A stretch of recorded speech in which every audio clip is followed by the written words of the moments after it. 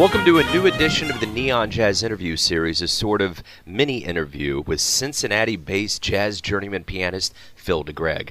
He has been on this jazz gigging for quite some time, and he is a colossal talent. On August 18, 2016, he swung through a town that he lived in for a time to hook up with old friends right here in Kansas City. He was at the Blue Room off 18th and Vine with the KC Quintet featuring the great Stan Kessler, and even got a surprise visit from the great saxophonist Devon Petticoat. It was an electric performance.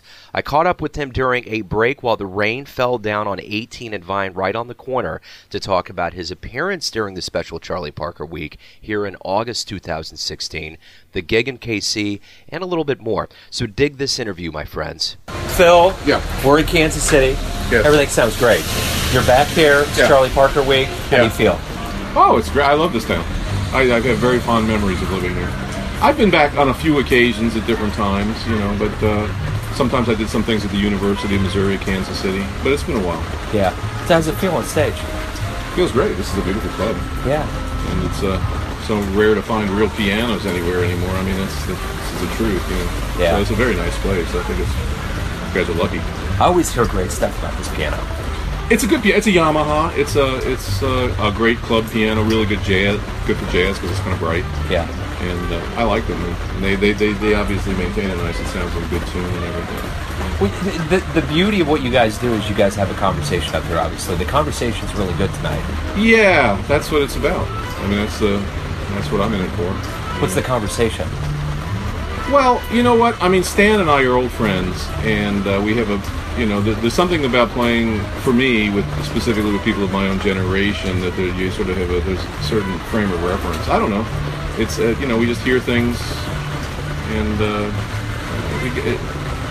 everything about music is just trying to hear better, and as you get older, you try to hear better, and so you can do that. You can have that conversation, and I don't know, what he plays, I can relate to, pretty well. So I guess that's what the conversation. I don't know. It's just music, Right on. So it just so happens that we're here during Charlie Parker week. Yeah. We got a long legacy of Yeah, great I know players. about that. Sure. So how's this? Is there a special meaning? Well, when I was living here, I mean, I used to go down to the Musicians Union. This was in the late '70s. Yeah. And I met a bunch of old guys that knew Charlie Parker. They remembered Charlie Parker. I mean, this town's very deep in there. And there was a place, I don't think it's here anymore, or maybe it is. It was called the Charlie Parker Academy or something. Yes. And I studied over there. I took piano lessons with Ron Brown, who was a great jazz. Well, he was a classical pianist. Yeah. I heard he passed away a few years ago or sometime.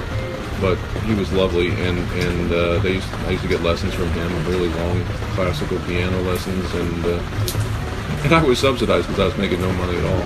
And they basically were almost free, not quite, but so yeah. I mean, I knew all about Bird and everything. This is the corner, right? This is it. This is where it all happened, right here. Right. Yeah. Welcome back. Well, thank Sounds you. Great. Yeah. It's really nice that the city embraces the history of because at its specific time, especially, it was the hub. Yeah, this was it. So and it's always had a great music scene. I mean, a lot of towns have good music scenes, but this is one of the really good ones. It's good. It's good. Yeah, definitely. So enjoy the second set. Thank you. Hey, it was nice to meet you, man. Well, that's enough for you. Oh yeah, it's good. Thanks for listening and tuning in to yet another Neon Jazz interview, where we give you a bit of insight into the finest players in Cincinnati, New York, Kansas City, and spots all over the globe, giving fans all that jazz. And thanks to Phil for bringing that great music to Kansas City and making KC swing. If you want to hear more interviews, go to Famous Interviews with Joe Domino on the iTunes Store, or visit theneonjazz.blogspot.com for all things Neon Jazz. Until next time, enjoy the jazz, my friends.